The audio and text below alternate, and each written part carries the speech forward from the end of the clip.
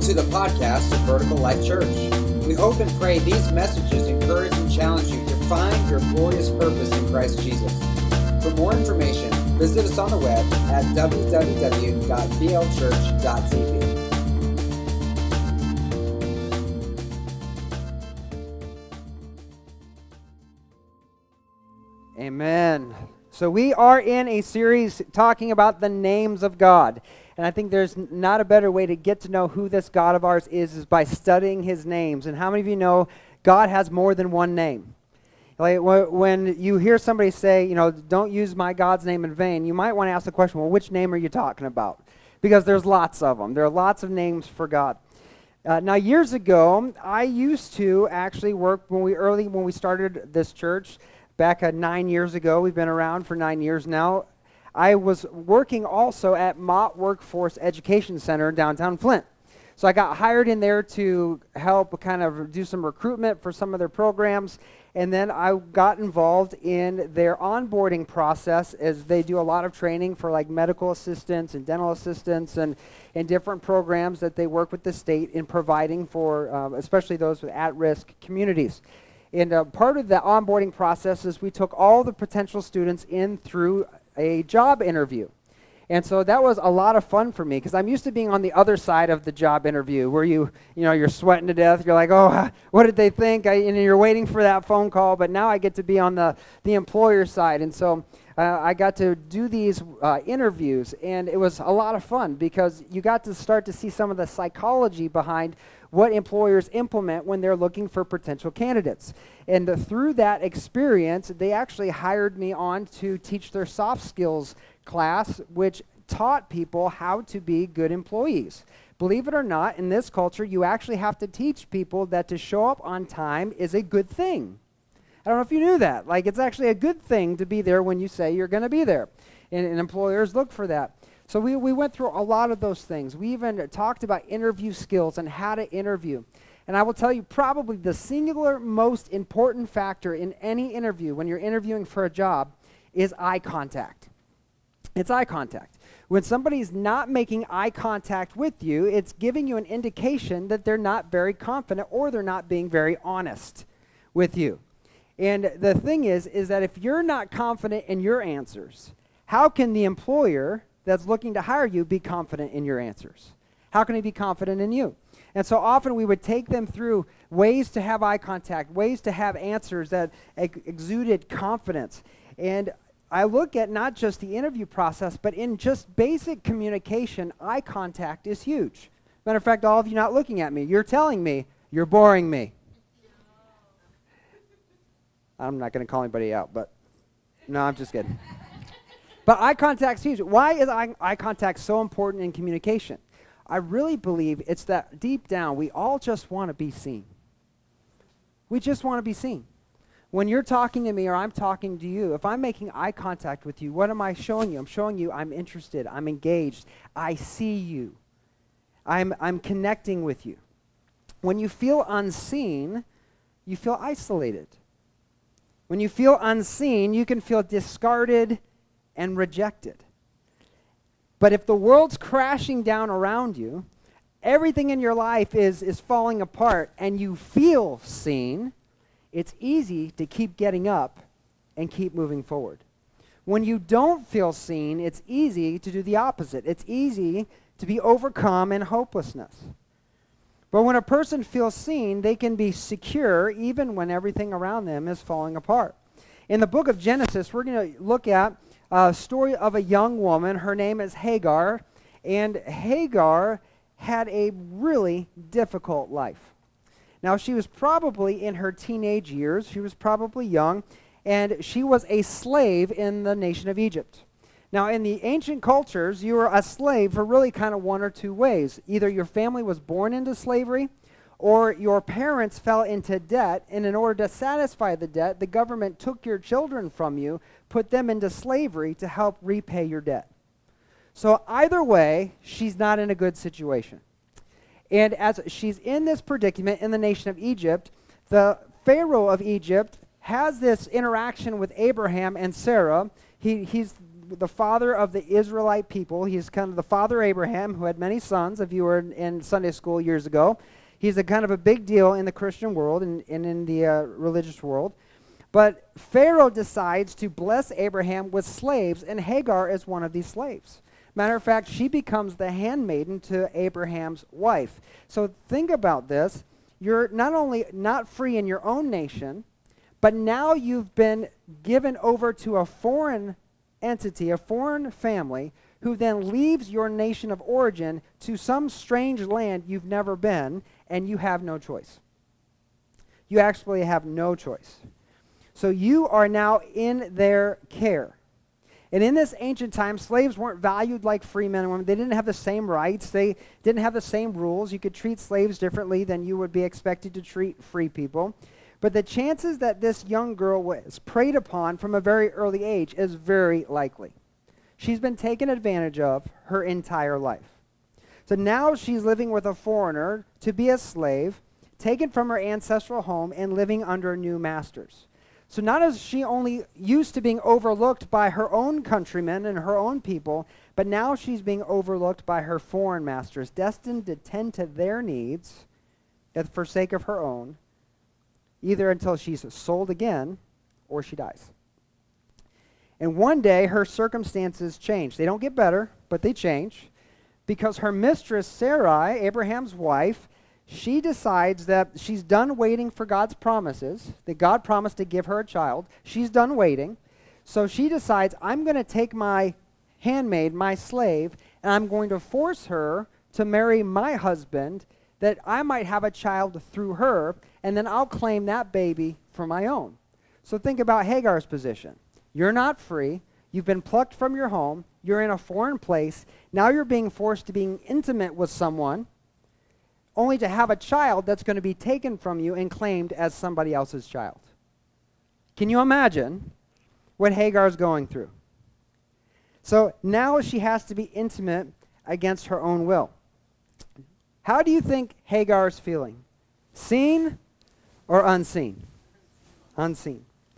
Well, we're going to begin reading in Genesis chapter 16. This is where we're at in the story, as she's being handed over by Sarai to Abraham. Genesis 16, beginning at verse 3, it says, So Sarai, Abraham's wife, took Hagar, the Egyptian servant, and gave her to Abraham as a wife. This happened 10 years after Abraham had settled in the land of Canaan. So Abraham had sexual relations with Hagar. She became pregnant, and when Hagar knew she was pregnant, she began to treat her mistress, Sarai, with contempt. Now, this is important to understand, because here you have this slave that's been mistreated her whole life. She's not been validated her whole life. And now she's been given as a wife to the guy in charge. And now she's pregnant. And in this culture, to be pregnant, to have children, was to be blessed by the gods or to be blessed by God. Otherwise, to not be pregnant was not only to be broken, but is to be cursed by God. So you can imagine here in this moment, she's finally in this place. She seems to be getting some kind of validation, which seems to be rising her up over even her mistress. You can imagine that resentment and everything that's been boiling inside beginning to come to the surface. And she begins to let it show. But she begins to take a step a little too far, even though she might have a shot in this situation of becoming not just free, but becoming maybe the head of the household next to this man, Abraham. Sarai has a different thing in mind. In verse 5, it says, Then Sarai said to Abraham, This is all your fault. I put my servant into your arms, but now she's pregnant and she treats me with contempt. I just want to pause right there for a minute. And I'm going to go to bat for every man that's ever lived. It was your idea, Sarah. You brought her to the man. Like, I get it. Abraham made the wrong choice. Like, you don't do that. Like, there's never, in any time in the history of the world, would it ever be okay, no matter whose idea it was, for you to pick up another lady when you're married to somebody, right? There's never a good idea. But Sarah, it was your idea. You told him to do it. You wanted him to do it. And it's his fault? Come on now. Cut the brother some slack. That's entrapment, if I ever heard it. But she says, the Lord will show who's wrong, you or me. And then Abraham replied, as any guy in this situation would do, whatever you want, babe. Whatever you want to do. You do it. I just want you to be happy with me. You do it. Look, she's your servant. Deal with her as you see fit. All right, he's like, whatever I got to do to get out of this situation, I'm going to do it. Whatever you want to do. My love, my dear. And so what does she do? Then Sarai treated Hagar so harshly, she finally ran away. See, that word harshly implies in the original language to be made low, to be afflicted, to be made poor and weak, and to be humiliated. So probably she wasn't feeding her like she was supposed to, providing basic needs like she was supposed to. Every word was probably a snarky comment. There might have been some physical abuse. Either way, there comes a point in everybody's life where you've just had enough of this stuff. There's only so much a person can take. But now, Hagar's not just worried about herself, she has a baby.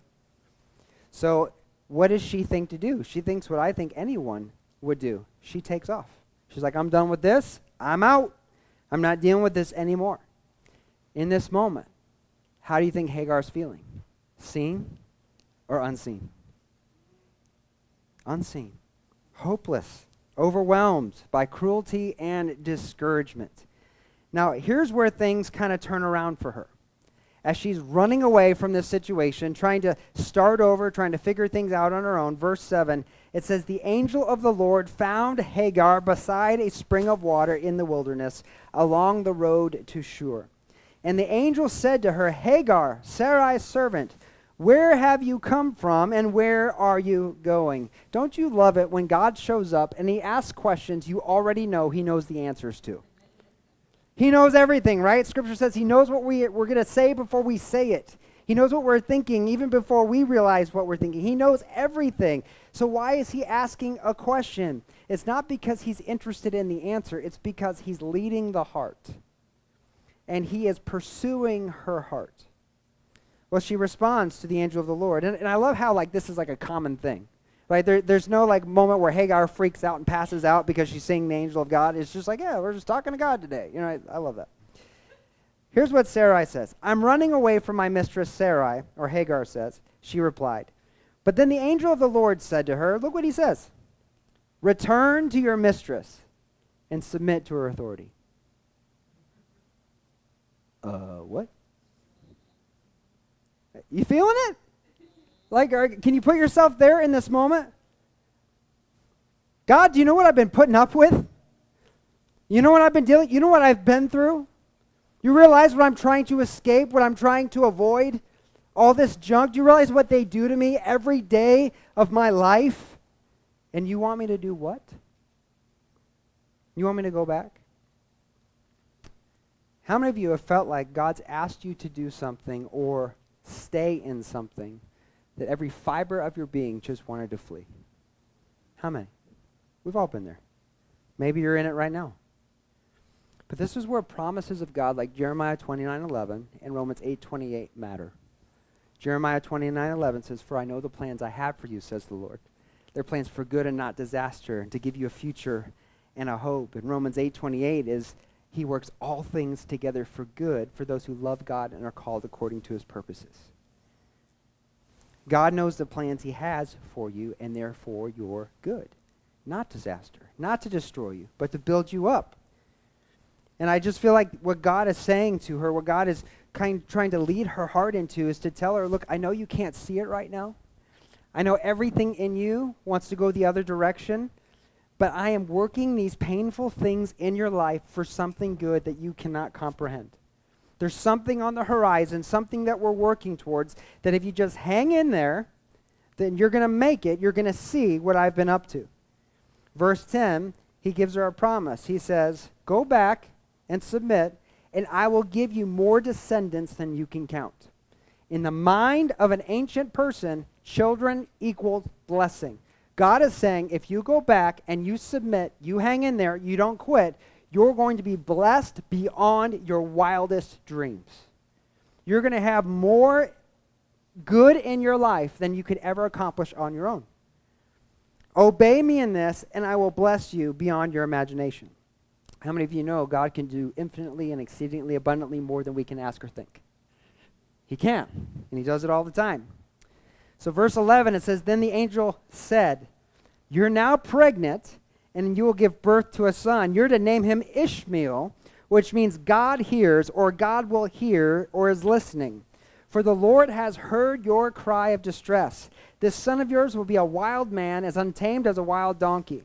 He'll raise his fist against everyone, and everyone will be against him. Yes, he'll live in open hostility against all his relatives. I'm going to bless you. This guy is going to be intense, but he's going to be richly blessed. Verse 13, thereafter, Hagar used another name for the Lord to refer to the Lord who had spoken to her. Remember, up until this point, we saw last week, until this point, the only way God had really revealed himself is with the name El Shaddai, God Almighty. They knew that God existed. They knew God had a name, but he revealed himself to people as the Almighty God, the creator of the universe. And here we see a new name. She names the Lord El Roi. El Roi.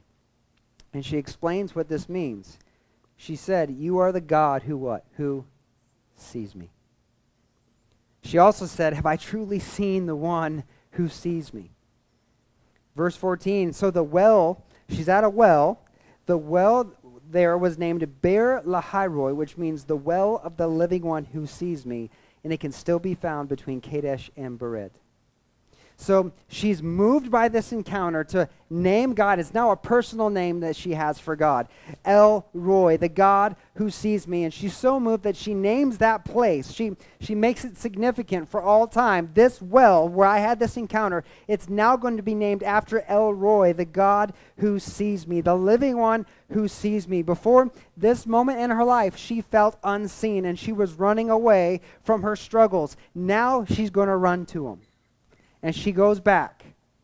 Because why? She's seen not just by people, but by Almighty God. Almighty God. She has strength to face her fears. She has courage to fight her battles because she knows who it is who sees her. And that word, sees, really carries with it a few meanings. And I just want to break it down to you. If you're taking notes, there's just three things that I want to kind of show you this name El Roi means to us. If you're also in the YouVersion Bible app, the notes will be there for you. But number one, El Roi, the God who sees, means you are the God who pays attention. You are the God who pays attention. How many times have you felt in your life that God's just not paying attention to you? I think we all have. Through different circumstances. Like we pray and we pray and we pray and nothing. It's like hitting the ceiling and just vanishing away. But El Roi means you are the God who pays attention. Psalm 121 verse 4 says, Indeed, he who watches over Israel never sleeps or slumbers. Proverbs 15:3 says, The Lord is watching everywhere, keeping his eye on both the evil and the good. Beloved, you will never catch God nodding off. You'll never catch him nodding off. Now, full confession. I believe I'm in the best shape of my life. Out of the 41 years I've been alive, I'm probably in the best shape of my life. I kind of feel like I'm 20 years old. But what reminds me that I'm not 20 years old is the fact that when it comes to about 10 o'clock at night, I fall asleep. Without fail. Something comes over me, and my face changes. And I know it because my kids and my wife start looking at me weird, like, what's wrong with your face? I was like, this is my face. I was born this way. Like, something's wrong with your face. It looks like I smoked the biggest doobie in the world. I'm just like, what are you talking about? I'm fine. You know, my eyes get all sticky, get dried out. And if I sit down to watch a show or something with my wife, and she's like, you're going to fall asleep. I'm like, no, I'm not, I promise. I'm going to stay awake. And within seconds, I'm just like snoring right there on the couch. I can't help it. Even if I have a cup of coffee or an energy drink, that might keep the symptoms away for a minute. But without fail, regardless, I'm going to fall asleep. And when it gets real, when I'm real tired, I'll fall asleep mid-conversation. I'll be talking, and I'll just be like, yeah, go ahead. You know, I just kind of fall asleep. Or I've even fallen asleep praying out loud. Like, my wife and I were praying about stuff, and I'm praying, oh, Lord God, and I'm just going after it, we're interceding, and I'm just like, I just nod out. And then I come back and, like, jerk up, and she's like, did you just fall asleep? And I was like, I did. And she's like, oh, my gosh, you need help. So I did get a sleep study this week, so I'm working with the doctors to try to figure out what's wrong with me because I am jacked up, but we'll get that figured out. But here's the deal. I might fall asleep. You might fall asleep. But God will never fall asleep. He will never sleep. He will never slumber. He is always watching. He is always observing. God is always paying attention. Number 2, El Roi means you are the God who's involved in my circumstances. How many of you have felt like God's nowhere to be found? We all have. There are times when we're struggling through stuff, even in the midst of circumstances. We feel like God's nowhere around. But God is always involved. 2 Chronicles 16:9 says, the eyes of the Lord search the whole earth in order to what? To strengthen those whose hearts are fully committed to him. God's not just watching you squirm, not watching you struggle. He's watching for how he can strengthen you in the midst of your circumstances. Jesus told Paul, it's in your weakness my strength is made perfect. So God's not just watching you wallow, he's there to strengthen you. 1 Peter 3:12 says, the eyes of the Lord watch over those who do right. His ears are open to their prayers, but the Lord turns his face against those who do evil. Beloved, you don't have to convince God to get involved. Why? Because he's already involved with you. He's already working. He's anticipating your prayers, and he's working to strengthen you when you're feeling weak. I love the song that we just sang, the song Pieces, about the love of God. He's not tuning you out. He's tuning into you as the God who sees. He's always involved. Number 3, he is El Roi. He's the God who cares. He's the God who cares. Psalm 56 verse 8 says, now think about this. You keep track of all my sorrows. You have collected all my tears in your bottle, and you've recorded each one in your book. Do you know your feelings matter to God? Your heart matters. El Roi is watching, and he's keeping a record in heaven. God is journaling your journey. He's journaling every aspect of your life, and he keeps the greatest detail right down to each and every tear that you cry. I don't know who does that. You'll never meet a person on earth that will do that for you, but God's doing it. This is El Roi. He's the God who's paying attention. He's the God who's involved, and he's the God who cares. But our story with Hagar doesn't end here. Why? Because she goes back, but not to a better situation. She goes back to a not-so-good situation. Things don't get better for her. They get worse, especially after Sarai has her own baby. God fulfills his promises to Abraham and Sarai becomes pregnant, and when she becomes pregnant, she has her own son. She gets another idea in her mind, and this time it's to kick Hagar and her son Ishmael out of the house. She wants Abraham to abandon his family. Genesis 21:11 through 20, it says, this upset Abraham very much because Ishmael was his son. Abraham didn't want to do it. And I'm convinced the only reason why he goes through with it is because of what happens in the next verse. God comes to Abraham in verse 12 and says, God tells Abraham, don't be upset over the boy and your servant. Do whatever Sarah tells you. For Isaac is the son through whom your descendants will be counted, but I will also make a nation of the descendants of Hagar's son because he is your son too. I'm convinced that if God didn't say, I'm going to take care of him just as much as I take care of you, I don't think he would have done it. I think this is the only reason why Abraham parts with his son.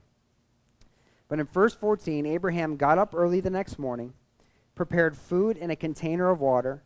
He strapped them onto Hagar's shoulders, and then he sent her away with her son, and she wandered aimlessly in the wilderness of Beersheba. So now, she's rejected all over again. She's discarded all over again. How do you think she's feeling? Seen or unseen? You see, we get it in our minds that because we believe in God, we should not have any problems. Anybody in here have a life free of problems? No, right? This world's broken. It's jacked up. That's why Jesus is coming back to fix the thing, right? He's coming back. So we all have problems. And here she is, finding herself rejected all over again. In verse 15, it said, when the water was gone, she put the boy in the shade of a bush. Then she went and sat down by herself 100 yards away. I don't want to watch the boy die, she said, and she burst into tears. But God heard the boy crying, and the angel of God called to Hagar from heaven, Hagar, what's wrong? Do not be afraid, for God has heard the boy crying as he lies here. Go to him and comfort him, for I'll make him a great nation from his descendants. Then God opened Hagar's eyes, and she saw a well full of water. She quickly filled her water container and gave the boy a drink.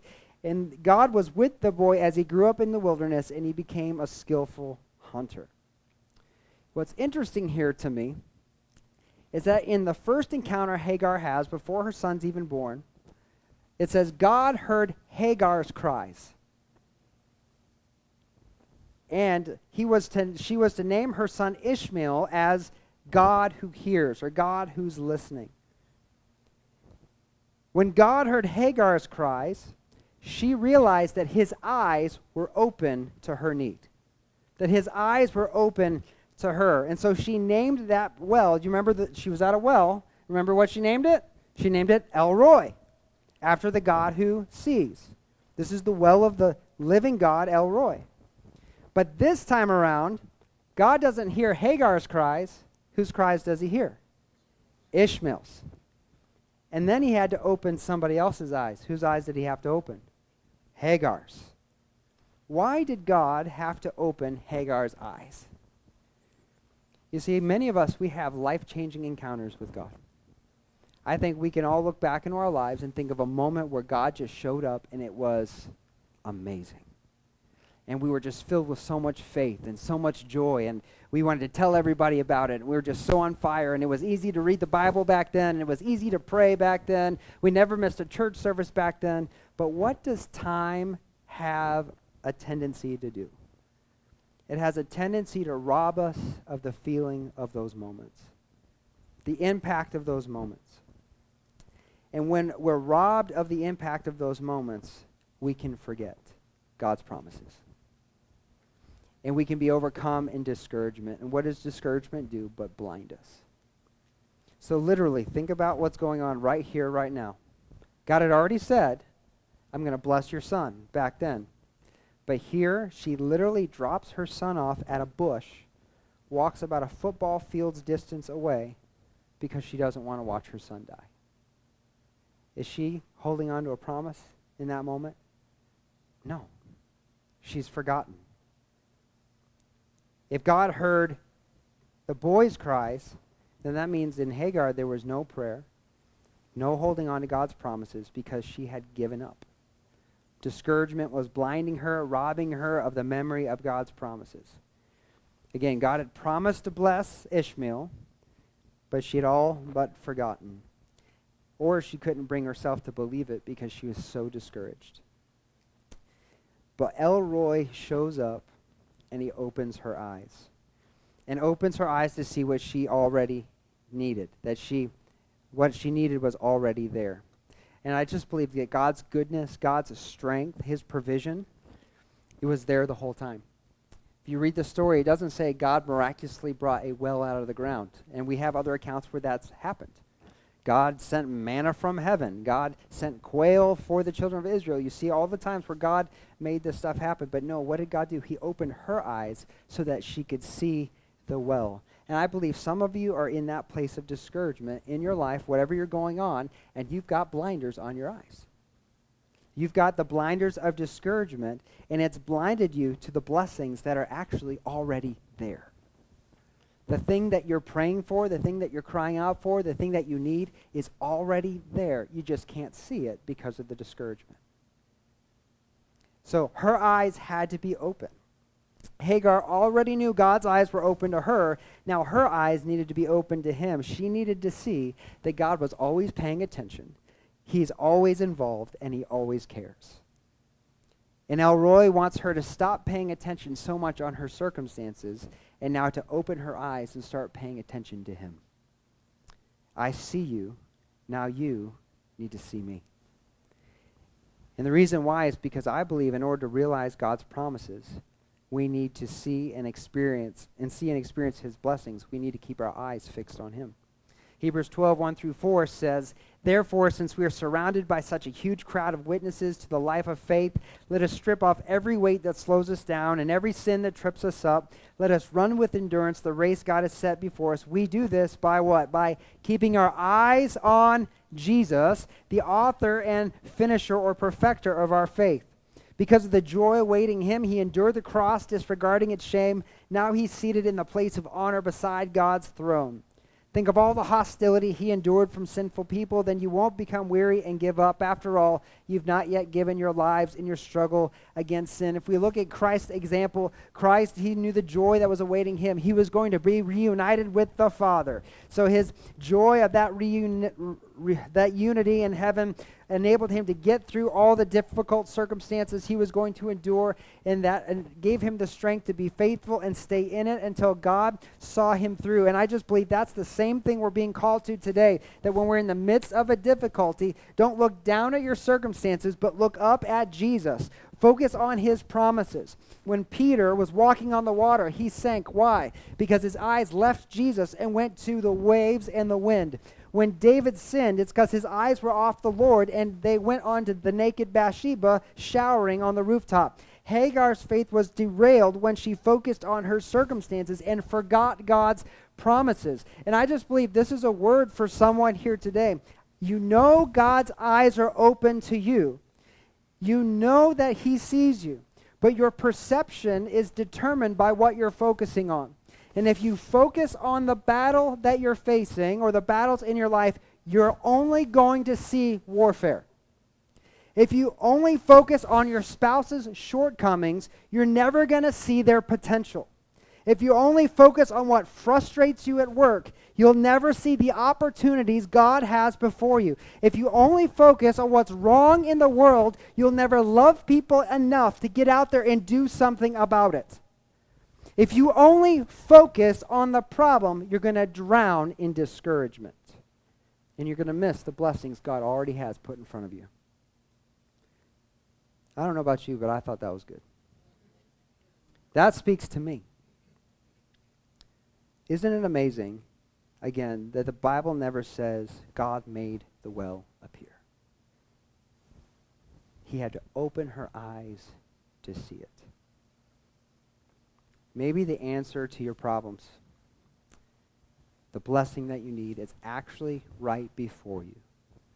But you just need to take your eye off the joy killer and put it on the joy filler. Psalm 121. And we're going to close and invite our worship team up as we go into a time of response. Psalm 121 says, "I look up to the mountains. Does my help come from there? No. My help comes from the Lord, who made heaven and earth." Let's bow for prayer. Heavenly Father, I thank you for your mercy and your grace. I thank you, God, that you are the God who sees, that you are always involved. You are always in attention to us, God. You're always working in the midst of our circumstances. Even if we can't feel it, even if we can't see it, God, you are always there. You are the God who sees, El Roy. And I just pray, God, that I pray against every spirit of discouragement that is eating the lunch of your people, that is blinding our eyes to the goodness that's around, to what you've already provided, to what you're already doing. And I just ask you, God, for freedom and deliverance today. God, I know that you hear our prayers. You know what we're going to pray even before we pray it. God, I just pray that the faith that you will fulfill every promise would rise up in our hearts today. And God, today we would surrender again, and that we would trust again in everything you've declared over our lives. With every head bowed, every eye closed, no one looking around. Some of you, I just believe, and leading up to today, I just have felt that you just need to get on your face before the Lord. just ask his forgiveness for giving your circumstances more credibility than you've given him. And just confess his name over your life today. You are El Roy. You are the God who sees me. You are the God who's paying attention. You are the God who is involved. You are the God who cares for me. Lord, open my eyes to you today. Help me believe every word you've spoken, every promise you've given. Help me hold on to the hope that everything that you said you will do will come to pass in your timing. God, help me quit trying to control my circumstances. God, give me eyes to see the blessings and the opportunity you've put right in front of me. And I ask you this in the name of Jesus, my Lord and Savior. God, help me keep my eyes fixed on you. If you're here today and you're just battling discouragement and you need help praying that prayer, you would like a brother and sister in Christ to pray with you. We're a firm believer in prayer. The Bible says that the fervent prayer of a righteous person has great power and produces wonderful results. We believe in when the church prays together, God sends his angels to do their tasks and miracles happen. If you need a miracle in your life, you need a breakthrough in your life, even just a breakthrough in the discouragement that's been blinding you to the goodness of God. In just a minute when we stand, I'm going to encourage you to come forward, and our prayer team will be down here to pray with you. And we're just going to lift you up together. If you're here and you're feeling unseen, the Lord's word to you today would be to quit looking down and look up to Jesus, who before the world began saw you, loved you, and chose to come into this world to lay down his life for you. Romans 5:8 says, God has showed us his great love that while we were still sinners, Christ died for us.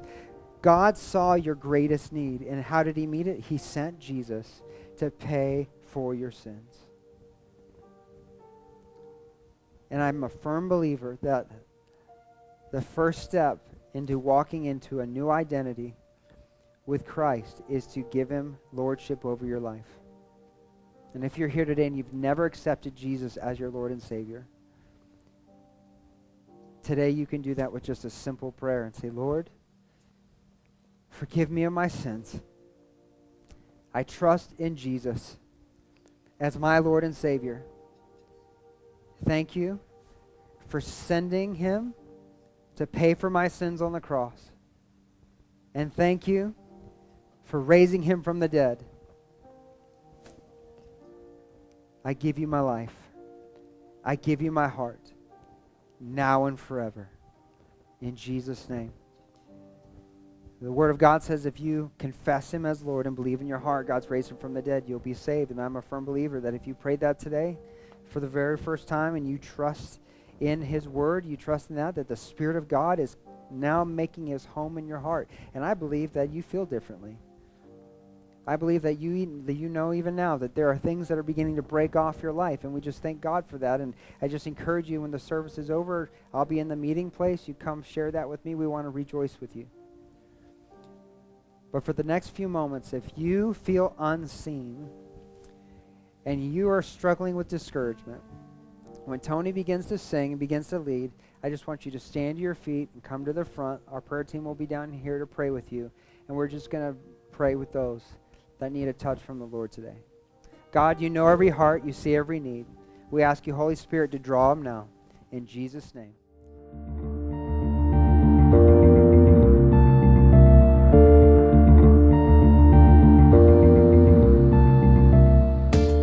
From all of us at Vertical Life Church, we want to say thank you for listening.